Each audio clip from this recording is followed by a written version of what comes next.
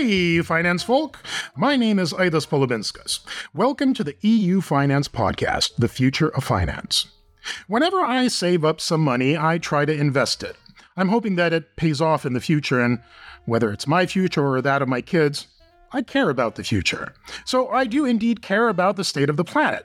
So I try to combine investment with a responsible take towards the environment.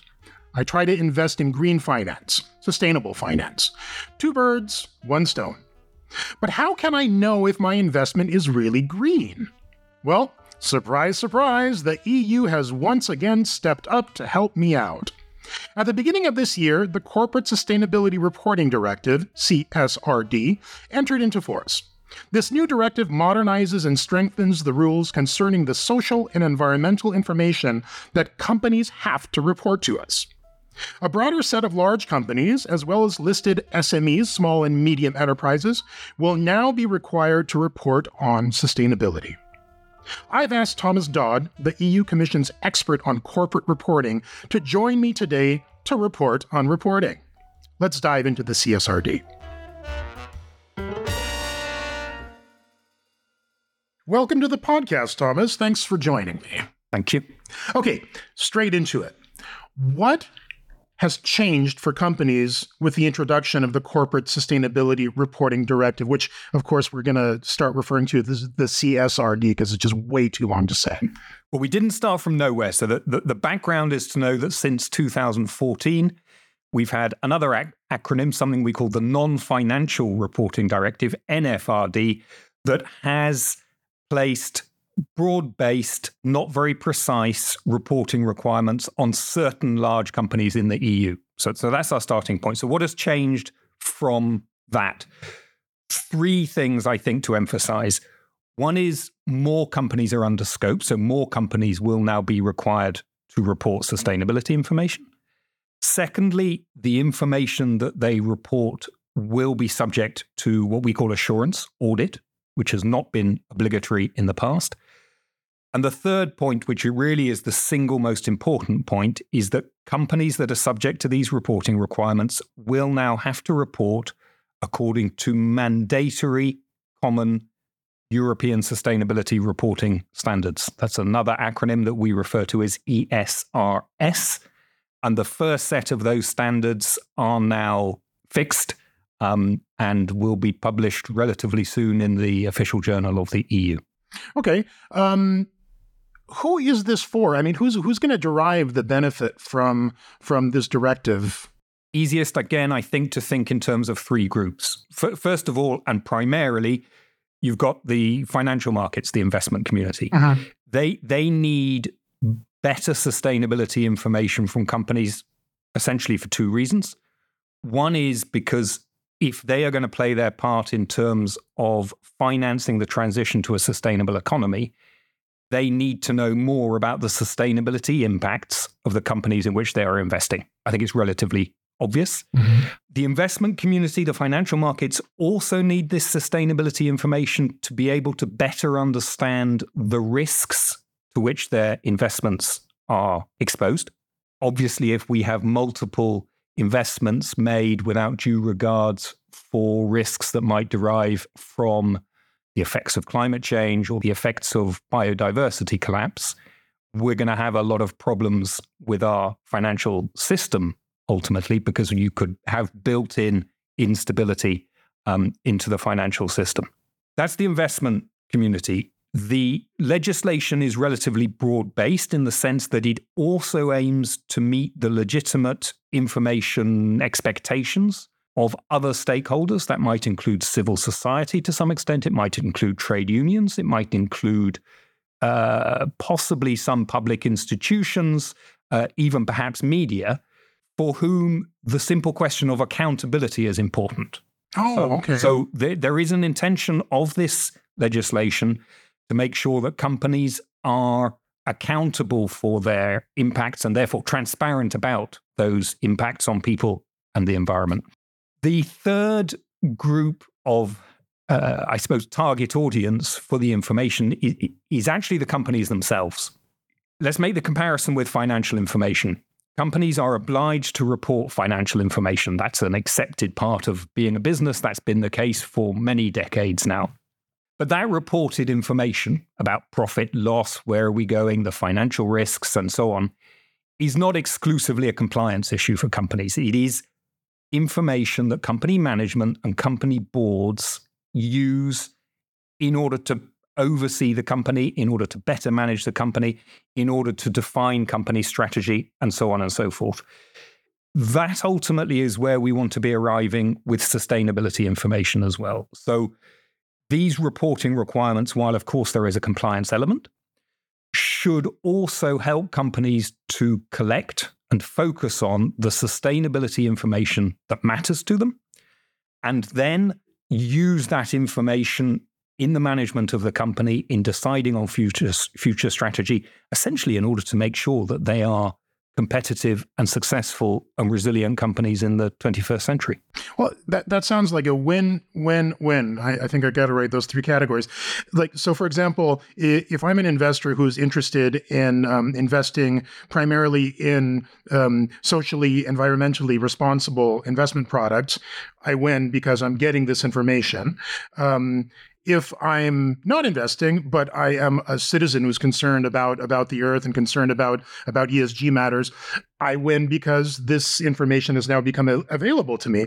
And third, even the companies win because they're going through an exercise that is providing them new and extra information that's going to help them in their business and to make money for the company and eventually for investors, right? Did I get that right? I think that's true. I think that's absolutely the vision that the European Commission, the Council, the Member States, and the European Parliament have had in approving the Corporate Sustainability Reporting Directive. It doesn't necessarily mean it's easy. There's a lot of change involved. There are some very steep learning curves for companies, for auditors and assurers, even for the bodies on which we have relied to technically develop the reporting standards. A lot of this has had to go fast. It hasn't been simple. But I think the destination is reasonably clear. Okay, well, I think you've just segued into my next question, which is who needs to apply this directive, and by when do they have to apply it? When am I going to start getting this information about how to better invest in socially and environmentally responsible companies? Okay, so I mentioned earlier that we used to have the non-financial reporting directive, and that one of the key innovations of the Corporate Sustainability Reporting Directive is that we've, what we say, increased the scope. So we've increased the categories of companies subject to these requirements. The shorthand for understanding which companies are covered is all large companies and all listed companies. By listed, you mean companies that are on stock exchanges? Exactly.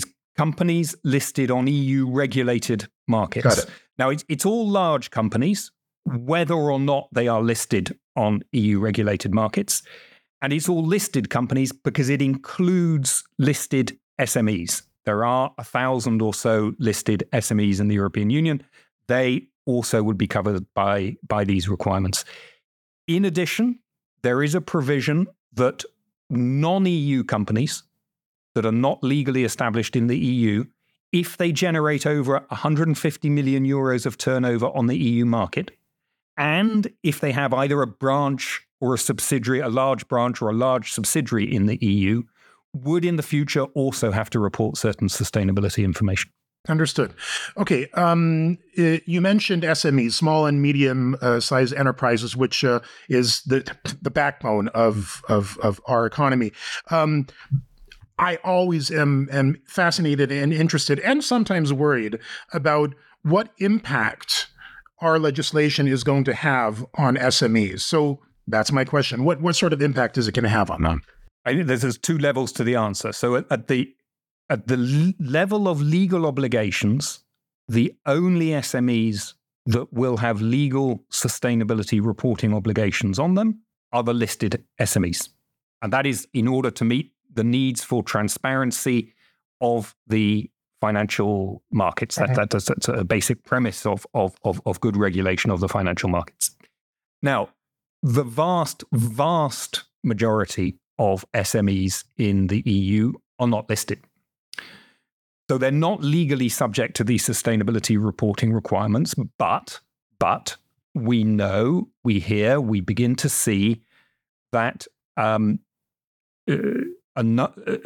proportion of these SMEs nevertheless receive so-called trickle-down or knock-on information requests from banks or other large companies that are legally subject to the sustainability reporting requirements. Why does that happen? Because a large company or a bank reporting on its sustainability needs to have evaluated and report about relevant risks and impacts to do with its value chain. Uh-huh. So you can imagine that an SME that supplies a large company may need to be informing that large company that it is properly respecting labor standards, or may need to inform that large company about the CO2 emissions that have been involved in the production of the product that is being sold to the larger company. Now, in order to help smaller companies, SMEs, to cope with these increases in demand, some of which I should stress would happen independently of any EU legislation, because there is, in a transition to a sustainable economy, in any case, a greater premium on sustainability information. But anyway, in order to help SMEs cope with these increases in demands, we have asked EFRAG, which is the multi-stakeholder technical body that develops the sustainability reporting standards, to work on voluntary standards for use on a voluntary basis by the great majority of SMEs in the EU that are not listed. Now, in the development of those standards, you have SMEs sitting around the table, you have banks sitting around the table, you have large companies sitting around the table to try to make sure that we can come up with some voluntary standards that are simple enough to be usable by SMEs, but also are robust and serious enough to meet the information requirements of banks and larger companies. That work is not finished at the moment. It's ongoing. EFRAG probably early next year will release some drafts for public consultation. Sure, that makes an awful lot of sense. I mean, the mom and pop or the smaller companies also want to be responsible, and they don't have the resources of the big corporations, so obviously they're not going to be able to, follow the really, really heavy duty rules. But yeah, again, it makes sense for those smaller corporations to know their footprint, for lack of a better word, so that information can feed into the larger corporations who do have to tell us in a detailed way what their footprint is. Okay, well, we're going to come up to my last question, and my last question is traditionally always the same, which is, when is this going to happen? I noticed when I was reading up on this that the CSRD entered into force at the beginning of this year, and we EU bureaucrats often like to make sure that there's a very clear difference between entering into force and entering into effect. So now the question is when does, so the directive is in force. Is it in effect? If it's not in effect, when does it start coming into effect? When do I get to start seeing these reports? Okay. So it depends on the category of company. Okay. So the first companies to go are essentially the companies that were already subject to sustainability reporting requirements under the non-financial reporting directive. So that is large listed companies, large banks, large insurance companies, all with an additional threshold of if they have more than 500 employees. They will have to report for financial year 2024, reports published 2025. Got it. So the first time that you will be able to pick up and see reported information from a company subject to these rules will be in the first half of 2025. And so for these guys, the analogy is pretty much that they're just getting a software upgrade in the sense that they've already been doing this in a way under EU rules, and now it's just under a new directive with the clearer rules, clearer standards. Yes. Okay. That's true. The principle of reporting obligation has been on them before. The detail and prescription of the standards is new. So it is quite a significant transition for some of them. The next wave, the next group of companies to go is, and I simplify a little bit, but it's essentially all other large companies. So we're talking mainly about large non-listed companies. It's a bit more complex than that, but that's roughly the case. They have to report for financial year 2025, reports published 2026. The third wave are the listed SMEs who come a year later. So financial year 2026, reports published 2027, but they actually have the option of a further 2-year opt-out if they want. So the latest time by which a listed SME would have to report is in 2029 for financial year 2028. Got it. Well, also, let's not forget the non-EU companies that are subject to these reporting regulations because they exceed the threshold of 150 million euros generated on the EU market. And if they have a large branch or subsidiary in the EU, they would also have to report in 2029 for financial year 2028. To complete the picture, perhaps, it's important to know there will be separate, simpler standards for listed SMEs, different again to the voluntary standards that I mentioned earlier. But there will be separate, simpler standards for listed SMEs that they can use to meet their legal requirements. And there will also be separate standards for the non-EU companies in the category that I referred to. Those standards don't exist yet, but they will be developed in the coming years. Got it. Well, that sounds like a timeline, a perfectly reasonable timeline, and it doesn't seem that it's burdensome to any one of the categories. So that's nice to hear that it's made easier, as it were, for them to give us the information that we really, really need, moving forward in the green transition and in saving the earth, as it were. Thomas, thank you so much for joining me today. It was a pleasure talking with you, and I really enjoyed learning more about the CSRD. Thank you.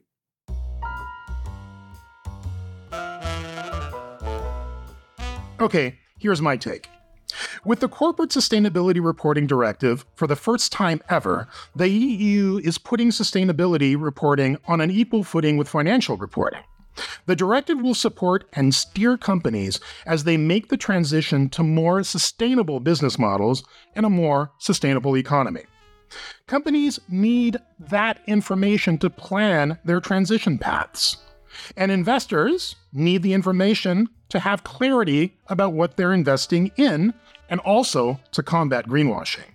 Because greenwashing, if left unaddressed, could reduce investor confidence in sustainable investment products, not to mention public confidence in sustainable finance and in companies' efforts to transition.